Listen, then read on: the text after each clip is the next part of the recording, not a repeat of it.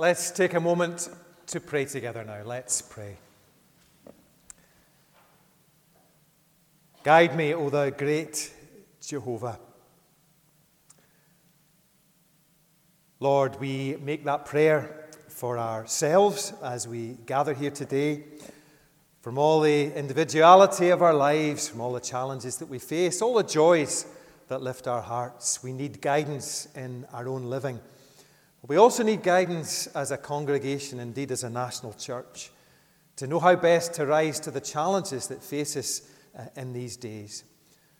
So, Lord, our first business in seeking guidance is to wait and to listen attentively to what you have to say to us. So help us as we begin to do more of that in the weeks and months and years that lie ahead, as we seek to discern your will for the national church, but more specifically for our own church here in the parish of Balhelvie. So be with us this morning in worship, and may your words speak to our hearts and minds as we gather today to honour you and to find the way forwards. Amen.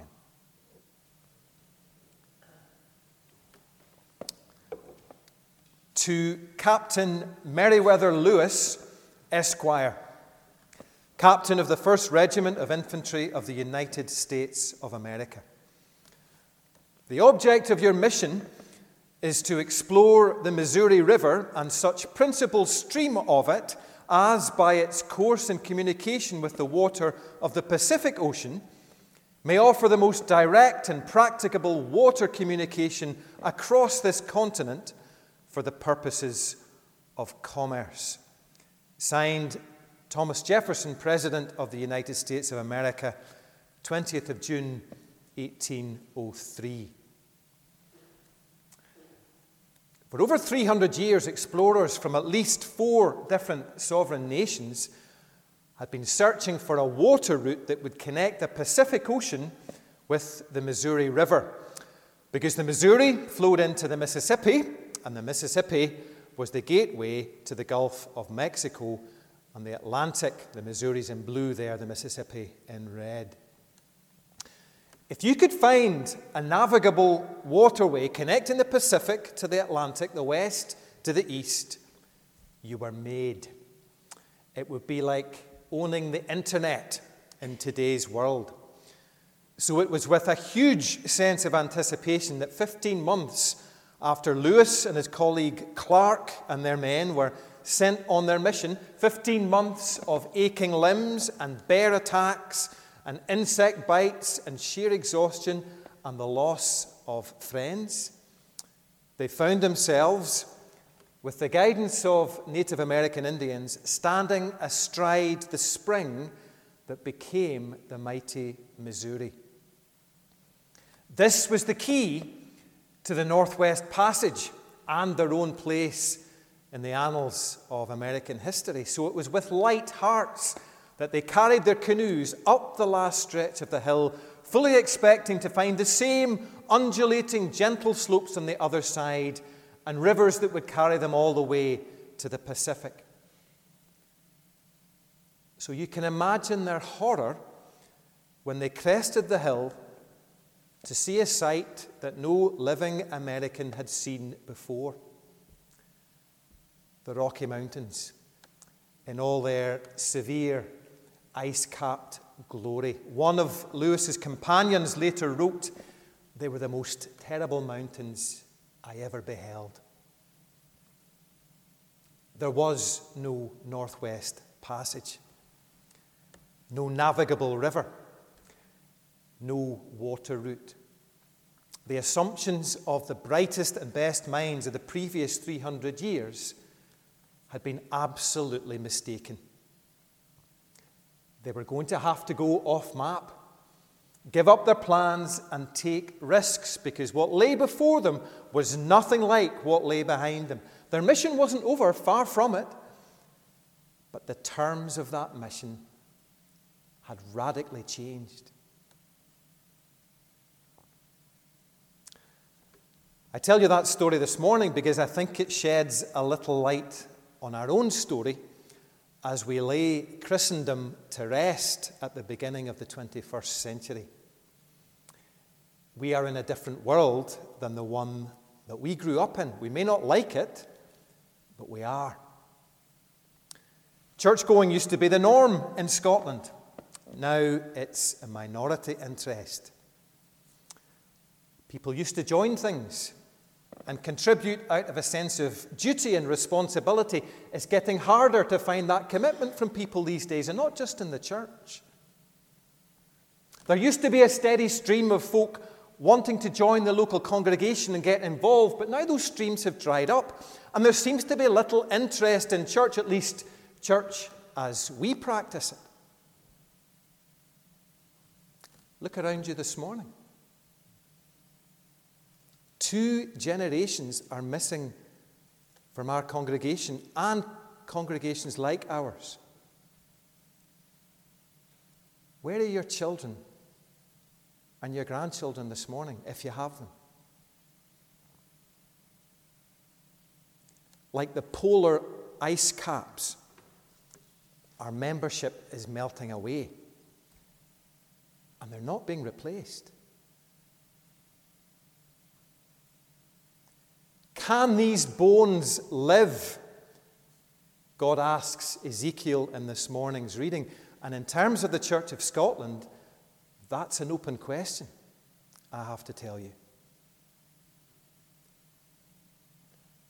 This isn't about blame. Blaming ourselves for not doing a better job of passing on our faith to others, or blaming them for not listening to us and choosing other priorities in life. It's not about blame. It's about looking reality in the face and trying to understand what's going on so that we can begin to discern the way forward. And I do mean we discern the way forward. Don't kid yourself that Paul will come up with the answers, because Paul's just as clueless about this as everybody else. I wasn't trained for this any more than Lewis was trained to deal with the Rocky Mountains. All this change has come as a nasty surprise to all of us, but I do know that we can't keep ploughing the same old furrows. New territory demands a new approach, even if that is just a recovery of old things that we've long forgotten about. It was Einstein who said that the definition of insanity is doing the same thing again and again and expecting different results. The last 30 or 40 years have shown us beyond a shadow of doubt that what we're doing as a church isn't producing results, at least in terms of membership. And redoubling our efforts to sustain things that aren't working as they used to, or frantically trying new things we haven't the resources for, may not be the best way forward. I always remember my colleague John Matthews talking about a report that came across his desk when he worked for General Electric. He was quite high up in the organization. And somewhere in the body of the text was the memorable phrase, "Having lost sight of our goals, we redoubled our efforts." So we got nowhere twice as fast. It's not just about making more effort, although that's part of it. Like Lewis and Clark, faced with mountains we didn't expect in front of us, we need to be thinking hard about the direction that we're taking. I heard a wee story a while ago that illustrates that very well, I think. For a long time, Kodak were the household name in photography. They made photography accessible to the masses by producing cheap but simple-to-use cameras. But they made their real money producing film and processing the photographs. By 1976, Kodak had 85% of the market share of cameras and 90% of the share on film. They totally cornered the market. Ironically, the year before that, Steve Sassoon, an engineer at Kodak, created the first digital camera. So in that sense, they were ahead of the curve. They even developed some of the first platforms for sharing digital images online. But they didn't see the potential in those developments. As far as the leadership were concerned, it was all about film and processing, film and processing. And by the time the digital horse had bolted and sales of film plummeted, it was too late to change direction. In 1981, Kodak had worldwide sales of $10 billion. 21 years later, they were filing for bankruptcy. And there are a lot of lessons we could learn from their story. But the main one is that they went under because they lost sight of their real purpose. Their real purpose was to try and democratize taking photos so that it wasn't just something for the elite. They wanted people to be able to capture and share photographic images by whatever means. And if they'd kept that in view, they would have flourished. But they get caught up in the particular medium that had worked so well for them in the past, the medium of film. And being wedded to film was their downfall. You know, I often think that oil and gas companies need to be doing the same thing today. Their real purpose is in supplying the world's energy. But if they're wedded solely to oil and gas, they're going to die out when supplies of oil and gas die out, or the world decides to favor more sustainable forms of energy production. They need to start jumping on the renewables bandwagon now before it's left the station. And some are, some perhaps aren't. When we lose sight of our overarching vision and become wedded to our particular way of doing things, we run the risk of becoming redundant. The author, William Bridges, illustrates that point very well in his book, Managing Transitions. Bridges argues that the organizational development, a typical organizational development, follows a very predictable pattern. It starts at the top with dreaming a dream. So for Kodak, the dream was to democratize photography so that everybody could take and share photographs. And they launched the venture. They started their business. They got organized. They began to succeed and make some sales. But then by the time they get to 5, they're really becoming an institution. They need to have plant. They need to invest money in plant and structures and in people. It becomes a big thing that needs maintained. But then is the key fork in the road. Either, once they've achieved this and become successful and become an institution, they either keep reinventing themselves as things change, taking what's called the path of renewal, which for them would have been progressing into digital photography and all it meant, or they can close in and close down and say, no, this is what we do. This is how we do it. And if that's our attitude, it leads to one inevitable conclusion. And the cycle of the Kodak story is exactly that. Success, in the end, because they didn't change, they didn't renew, leading to the eventual collapse of the company.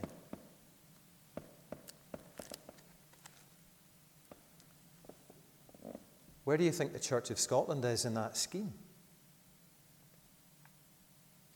I'll tell you where I think we are. I think we're there. You could argue that we're there. I think we're there. We're closing in, and we have been for years. And we need to find our way back to the path of renewal. We need to get back in touch with the reasons we have a church in the first place. I have some good news for you. We're working at it. Belhelvie has been accepted onto a 3-year initiative called Path of Renewal.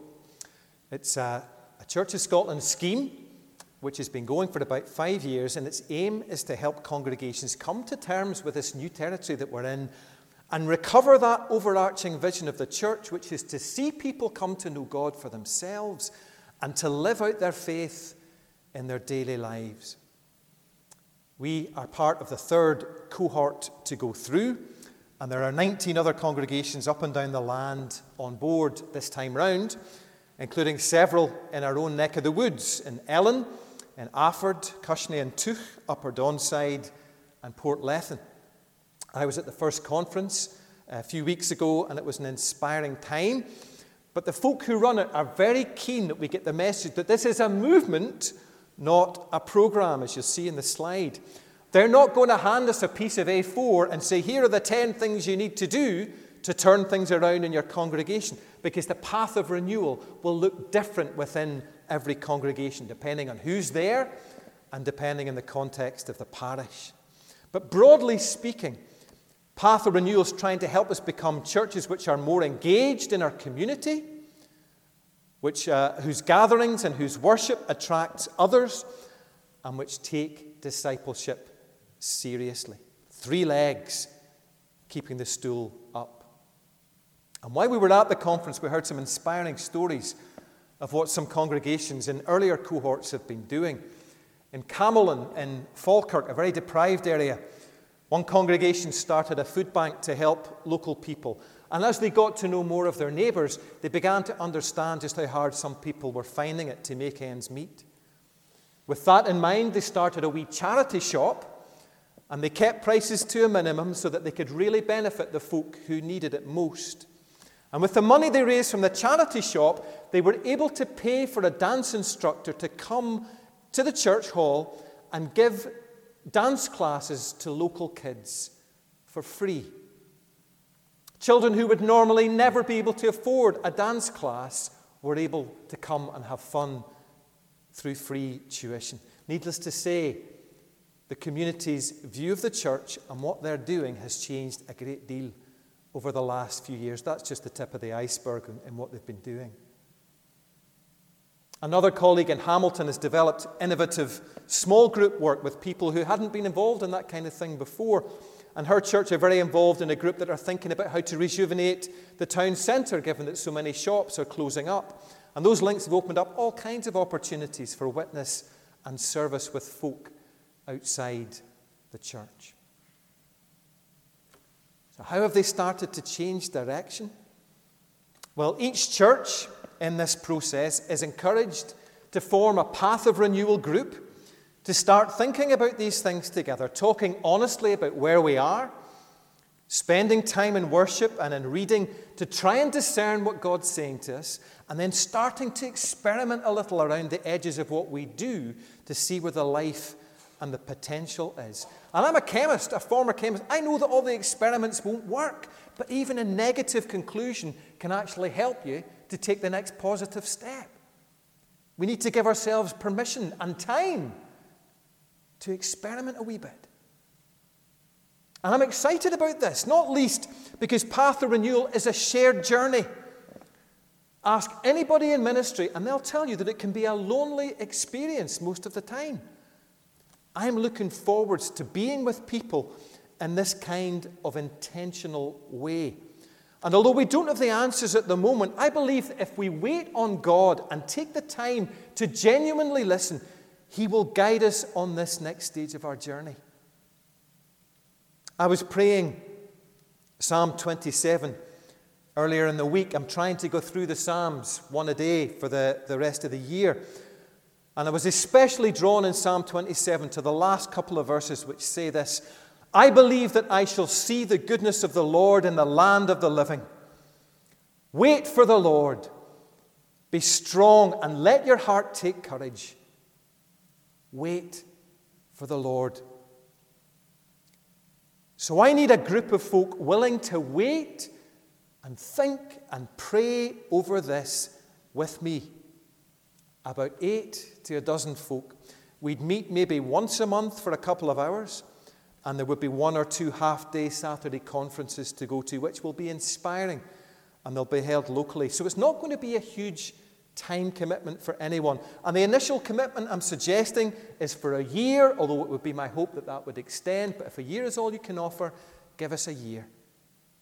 And if what you've heard today has fired you up a little and you'd like to be a part of that group, then please let me know and we can talk more about it. But the rest of you aren't off the hook.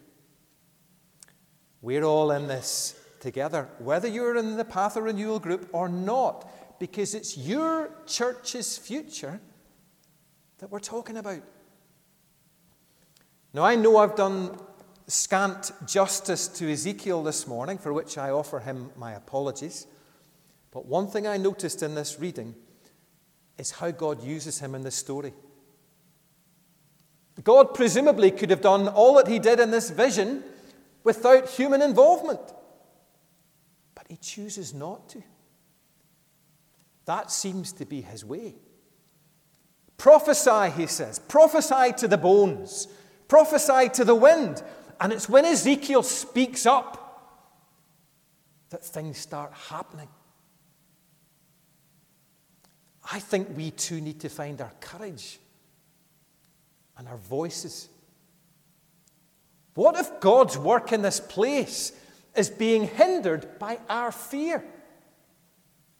What if he's waiting to do things here, but our reticence is the rate-determining step? So here's your homework. And I'm deadly serious about this. I know you think I'm talking to the person in front of you, but I'm not. I'm talking to you. And if I had the time, I would go around and name each and every one of you here to make that point. I said earlier that there are whole generations missing from our church. And it's quite likely that some of them are people you know very well. Kids, grandchildren, spouses, friends, neighbours, colleagues. Many of them may well be members who never attend. Here's what I want you to do. Choose one or two and find out why they don't come. Now, I can't stress enough that this isn't about blame. So please don't buttonhole them and adopt an accusatory tone. The motivation here is curiosity. If you're scared to ask them directly, you could say that the church is doing an informal survey of why folk don't come to church so much these days, and you could ask them what their thoughts are. You might also ask them, and the purpose of this really, folks, is the conversation. You might ask them, what would they come to if it's not something like what we offer on a Sunday morning? Or how would this need to change to make it more attractive to them? We need that kind of feedback. So just to be clear, I am asking you, not the person in front, not the person behind, to find the right time to have a conversation with someone you know about why they don't come to church. And then I want you to let me know what they're saying. You can keep it anonymous if you want. That's fine. But I want you to get that information back to me by email or text or Facebook message. You can write a wee note and put it in my pigeonhole out in the vestibule. You can put a note on the collection plate. As long as it finds its way back to me, it doesn't matter. And I don't need an essay. I just need a line or two expressing their thoughts. I'm going to give you 2 weeks to do this. So I need your responses by Sunday, the 16th of February. And the first thing I'm going to do when I report back on this is tell you how many responses I have had. This is our first step on the path of renewal. And we need to be taking that step together. I am not giving you an opt-out this morning. I haven't done a head count.